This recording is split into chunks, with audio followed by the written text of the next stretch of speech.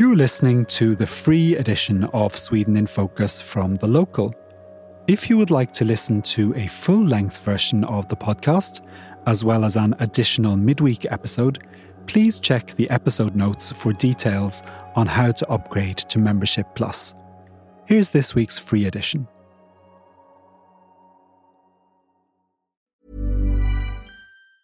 Burrow's furniture is built for the way you live. From ensuring easy assembly and disassembly to honoring highly requested new colors for their award-winning seating, they always have their customers in mind. Their modular seating is made out of durable materials to last and grow with you. And with Burrow, you always get fast, free shipping. Get up to 60% off during Burrow's Memorial Day sale at burrow.com/ACAST. That's burrow.com/ACAST. burrow.com/ACAST. Hello and welcome to the first Sweden in Focus of 2024. Sweden in Focus is The Local's weekly news podcast, and in the interests of transparency, this episode was recorded on the 14th of December.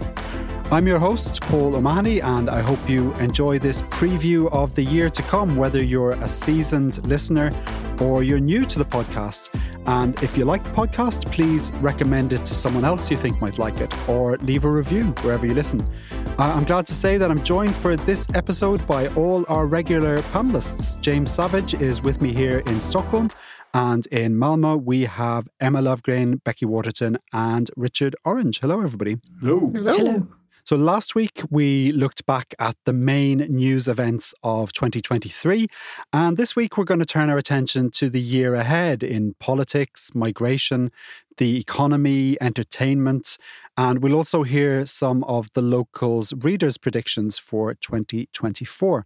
So let's get straight into it. In politics, Sweden's right-wing coalition government and the far-right Sweden Democrats put their heads together at the end of the year to spruce up some elements of the TIDA agreement that underpins their cooperation. What can we expect from the government in 2024 after the renegotiation of the TIDA agreement and beyond, Richard? Well, when it comes to areas covered in the agreement, which is mainly crime, immigration and integration, but also health, climate and schools, I think it'll be more of the same, only perhaps less so, actually, as most of the big controversial inquiries and laws sort of promised in the agreement have already been set in motion. So, I mean, I can think of a few more things they might do, but I think it will be largely more of the same. An area that might be interesting, I think, is climate, because the big reduction in the biofuels obligation comes in January the 1st, and that's left a big hole in Sweden's emissions reductions plan, and a new climate plan should be ready by January the 1st, and I think will have been announced by the time this podcast is out. So there's talk of a trading system which will give fuel retailers like Preem, Shell or OKQ8 the choice of either putting biofuels in petrol, diesel, or like buying the right to emit carbon. And that might also replace the existing CO2 tax on petrol and diesel. It's unclear when that would come in, but it would be some way out. But I think what's interesting is whether the far-right Sweden Democrats will be okay with that. I mean, presumably they're discussing it right now. But I think that might be interesting, see if there's a bit of conflict over that. But I think what will probably be the most interesting over the year will be what happens around the EU, which is outside the TIDA agreement, so they don't have to agree on stuff. And there's a European election in June. And the Sweden Democrats are already stepping up rhetoric around European Union membership, calling, among other things, for a referendum lock, which would require a referendum to be held for if there's any major transfer of powers from the national to the EU level. And it'd be interesting to see whether they become more radical in the run-up to the election and how that affects their relationships with the moderates, liberals and the Christian Democrats, who have a different view on the European Union. And also the results of the EU election could also affect the way the parties get on with each other. Because if the moderates, liberals and the Christian Democrats are all really struggling in the polls, and if any of them get a really bad result in the EU elections, this will put more pressure on their leader. So, for example, there might be the moderates who are opposed to relying on the Sweden Democrats might get more outspoken and say, well, this isn't working. We're being punished for this in real elections. And if the Liberals lost their only MEP, that would also put pressure on Johan Persson. That would be a reason for people who are against the Liberals participating in the government to come out of hiding and be more outspoken. And again, if the Sweden Democrats had a really big election disappointment, that would be something they're not used to at all. And that could lead to a bit of turmoil in the party or might make them more radical. As for the different party leaders, I think they'll probably all stay in place over the next year, even though a lot of them are under pressure. So, I mean, what's been really remarkable over the last year is just how stable this government's been. You know, the Liberals have put up with some really illiberal laws being proposed, and the Sweden Democrats, even if they've come out with sort of quite radical statements in social media and in speeches and stuff, within the government department, it seems to have worked quite well. So I think it will probably hold up for the next year. And obviously the TIDA parties are prioritising what they call their paradigm shift on migration in this government term. What are the main changes to migration policy we can expect to affect immigrants to Sweden in 2024, Emma? So at the start of the year, we expect the Migration Agency to roll out this new processing model for work permits, which is meant to speed up waiting times for international talent by setting up new international recruitment units, which will not only process cases, but also work closely with employers on the applications to make sure that they're complete. And this was what the now former head of the Migration Agency, Mikael Ribbenvik, described as his baby when we interviewed him on the podcast last year. So unless I'm forgetting something, that's actually the only concrete thing we know is actually happening this year in 2024. There are a lot of other things in the works, like language tests for citizenships and permanent residency applications, or withdrawing asylum if there are no longer any grounds for asylum. But they're all kind of a longer way off in the pipeline, so they won't come into force in 2024. There are 2 inquiries that are supposed to present their reports this year.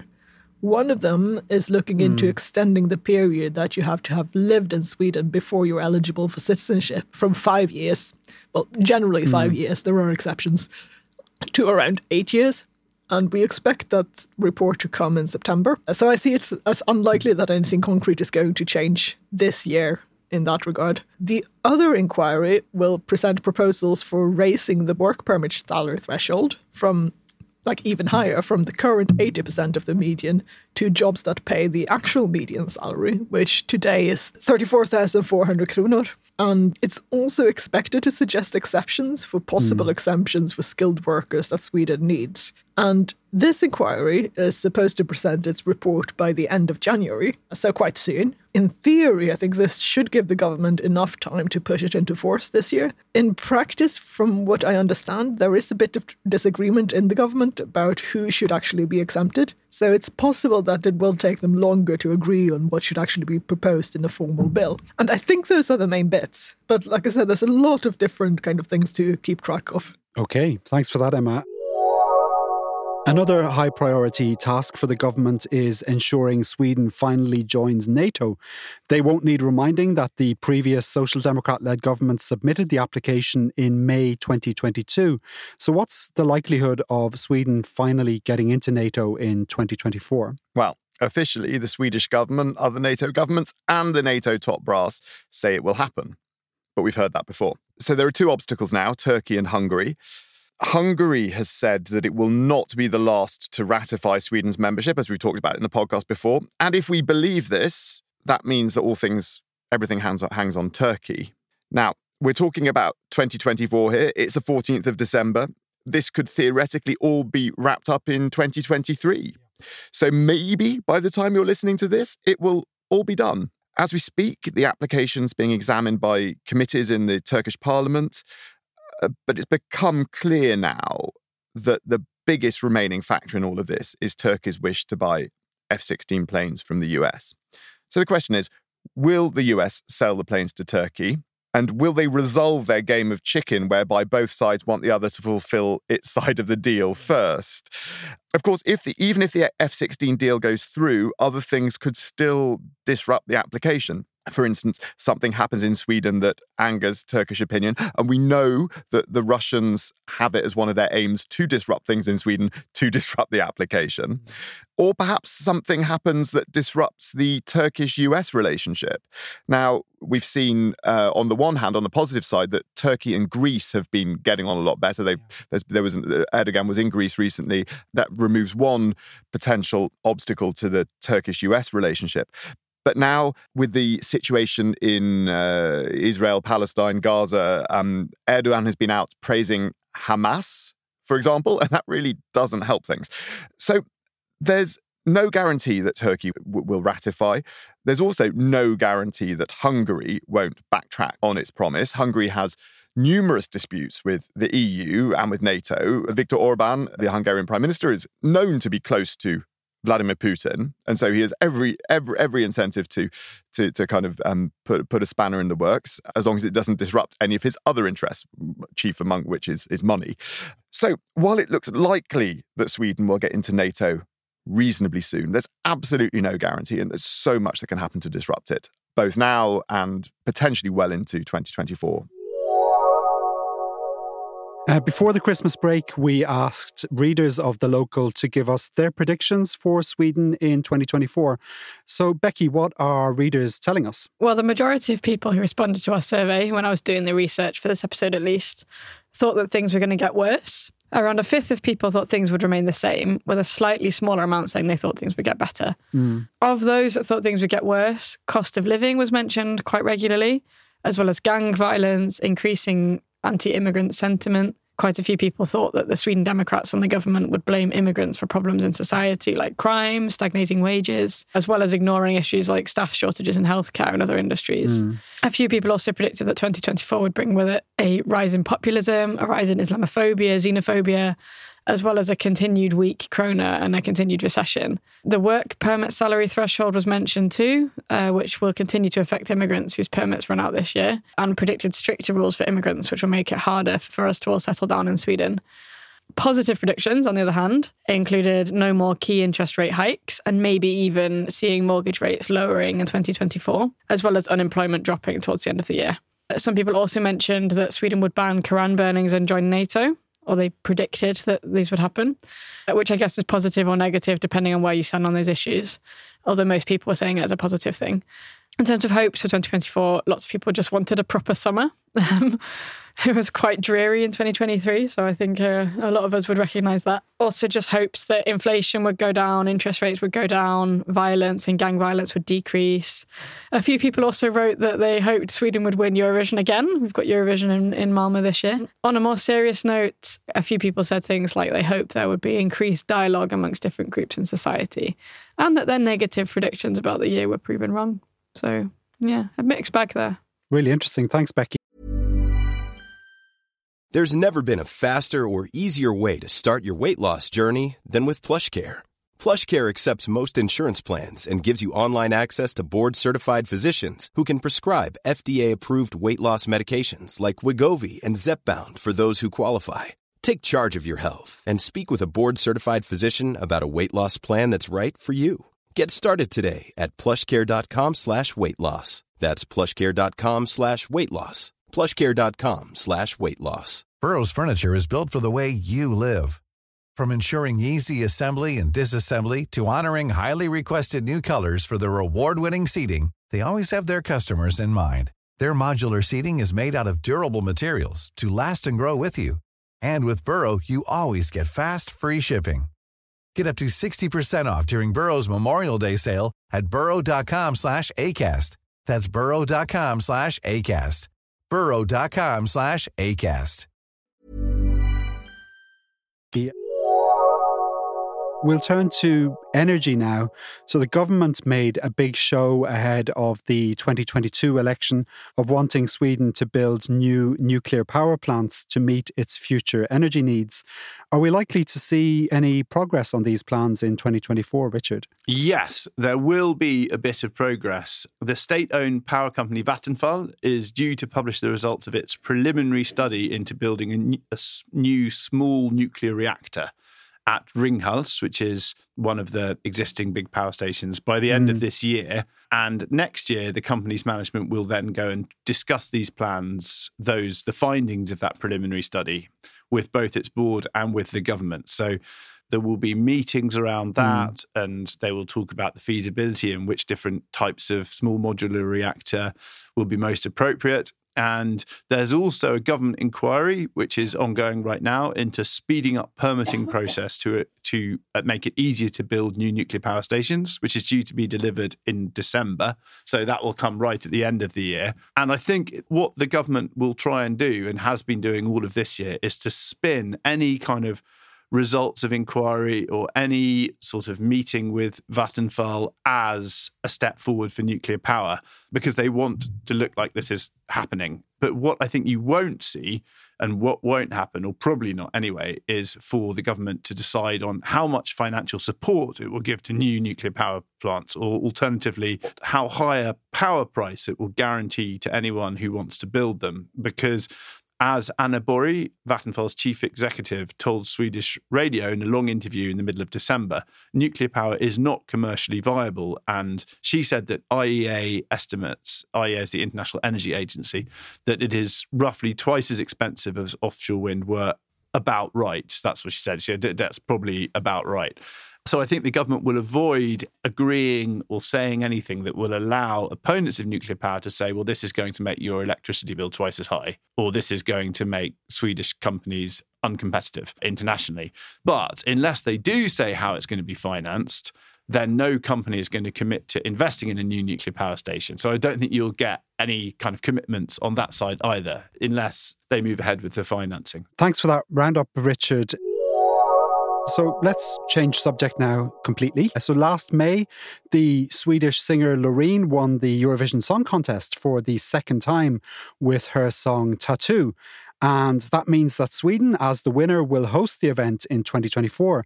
A few cities in Sweden expressed an interest in hosting, but Malmö was eventually selected. So how is your home city gearing up to host Eurovision, Emma? Well, all hotels in Malmö sold out almost as soon as it was announced at the host city.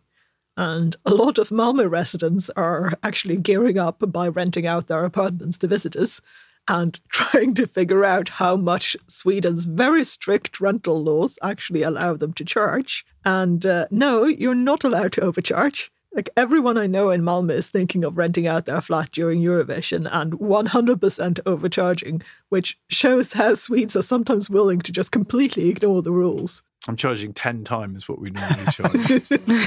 But don't do that, because you're not allowed. Well, and unless you're staying, also it's worth knowing that unless you're staying in the apartment yourself and only renting out one of your rooms, you probably also need to make sure that you've got your landlord's permission to do it. But I'm looking forward to it. So Eurovision Village, which is the main space for fans to gather in between the semi-finals and the final, or if you want to come to Malmö to experience Eurovision but you didn't actually get tickets for the event, that will be in Folkets Park, which is the main park in Malmö. If you want to work during Eurovision as a volunteer, applications are now open, and they'll be open until January 7th. And they say that people with language skills will be high in demand. So maybe any readers are interested, I don't know. But you need to have BankID, apparently for security reasons. So you can only apply if you have a Swedish personnummer. Well, you won't get paid, and unless you've got a role that means you're based in the arena, you don't get tickets for the main shows. So I don't know what the benefits are, other than being able to get work experience if you're trying to boost your CV, I guess. But I'm keeping my fingers crossed for press tickets, though. Thanks for that, Emma. If we go back now to the locals, readers and listeners, in a survey just after the 2022 election, many readers told us that they had experienced racism in Sweden, and a lot of respondents said they were more likely to leave Sweden after the election of a government that relied on the support of the far-right Sweden Democrats. Over the course of this year, we've seen a radicalization of the rhetoric used by the Sweden Democrats, in particular regarding who they think belongs in Sweden. And A delegate at their recent Congress, for example, said the culture war wouldn't be won until a named Swedish drag queen had been deported. And Jimmy Åkesson called for the removal from Swedish towns of visible symbols of Muslim identity, while Jews in Sweden have faced increased anti-Semitism in the wake of Israel's war with Hamas. James, how do you think this situation is likely to evolve in 2024? Will Sweden do more to protect minorities? I'm really pessimistic about this, I'm afraid to say. In fact, I think this is going to get worse before it gets better on so many fronts. First of all, I think the Sweden Democrats recently, what we've seen is that, as you were saying, they've been ramping up the rhetoric because they see that it works for them. They also see that they, with the centre-right parties moving onto more of their territory when it comes to immigration and law and order, they are differentiating themselves by going further to the right when it comes to rhetoric on immigration, rhetoric on, culture war rhetoric. So this is, I think, something that they are going to double down on this year. I would be very surprised if they didn't.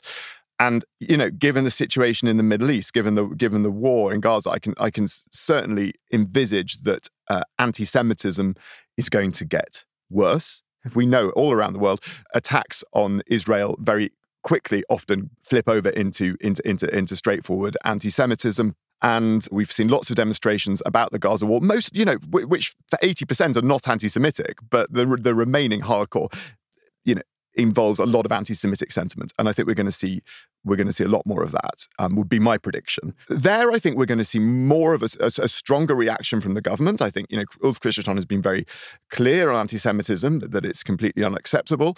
But what's he going to do in practice? It's going to be very hard for him to do anything concrete. But you will expect the rhetoric from at least Ulf Kristersson and other leading politicians to be quite strong on that. But I think in general, in terms of racism, in terms of the culture war, in terms of the situation for minorities in Sweden, it's very hard to be optimistic. Okay. Thanks for that, James. Not very cheery. Sorry.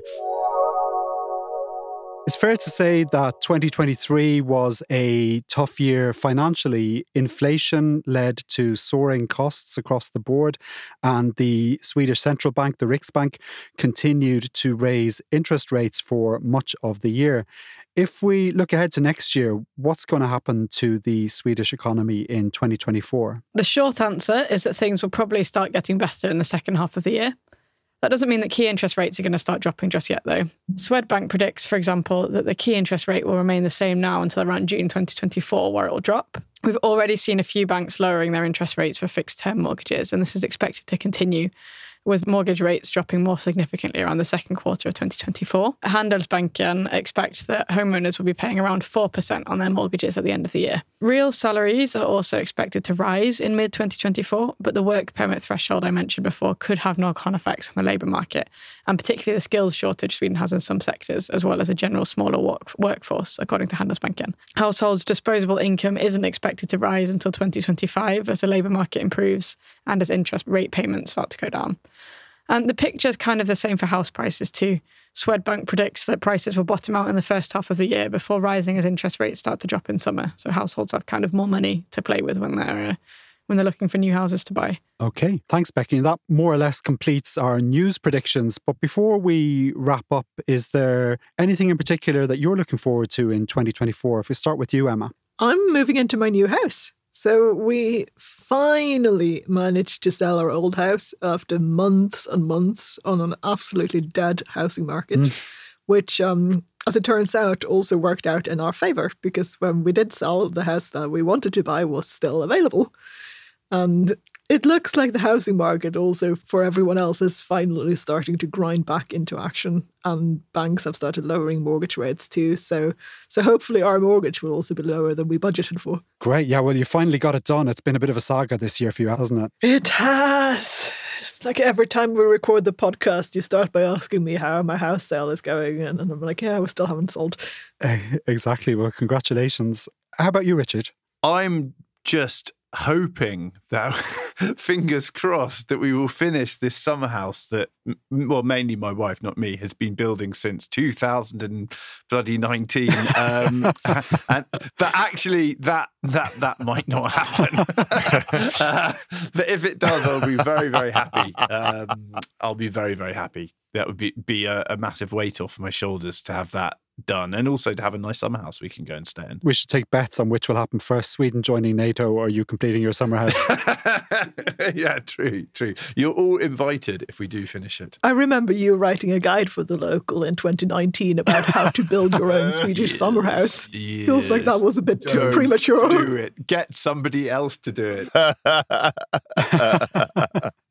How about you, James? I don't have any massive projects in my life. I am hoping that the signs of green shoots in the economy, of lower inflation and perhaps lower interest rates, and therefore, perhaps a slight normalization of the economy will be good for business. I think, the media industry has had a really, really, really tough 2023. The Local included, particularly with advertising sales being, really pretty terrible.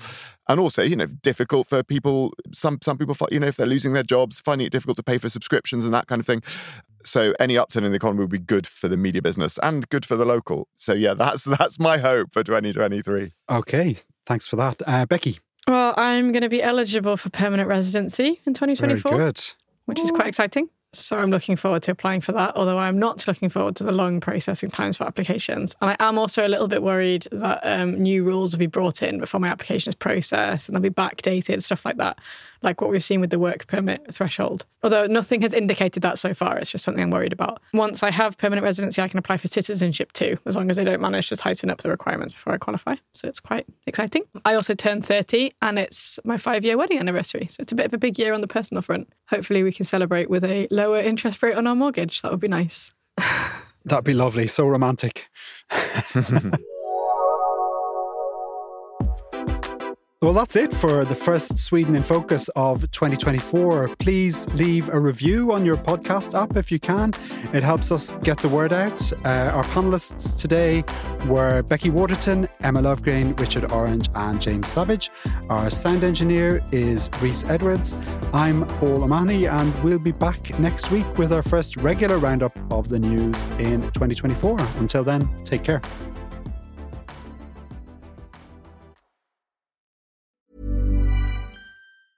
Planning for your next trip? Elevate your travel style with Quince. Quince has all the jet-setting essentials you'll want for your next getaway, like European linen, premium luggage options, buttery soft Italian leather bags, and so much more. And is all priced at 50 to 80% less than similar brands. Plus, Quince only works with factories that use safe and ethical manufacturing practices. Pack your bags with high-quality essentials you'll be wearing for vacations to come with Quince. Go to quince.com/pack for free shipping and 365-day returns. When you need mealtime inspiration, it's worth shopping Kroger, where you'll find over 30,000 mouth-watering choices that excite your inner foodie. And no matter what tasty choice you make, you'll enjoy our everyday low prices, plus extra ways to save, like digital coupons worth over $600 each week. You can also save up to $1 off per gallon at the pump with fuel points. More savings and more inspiring flavors make shopping Kroger worth it every time. Kroger, fresh for everyone. Fuel restrictions apply. That's all for this week's free edition of Sweden in Focus. If you'd like to hear a full-length version of the podcast each week, as well as an additional midweek episode with more interviews and analysis, please upgrade to Membership Plus. Make sure to check the episode notes for details on how to upgrade. Sweden in Focus is a podcast by The Local Europe. Our sound engineer is Rhys Edwards. The publisher is James Savage.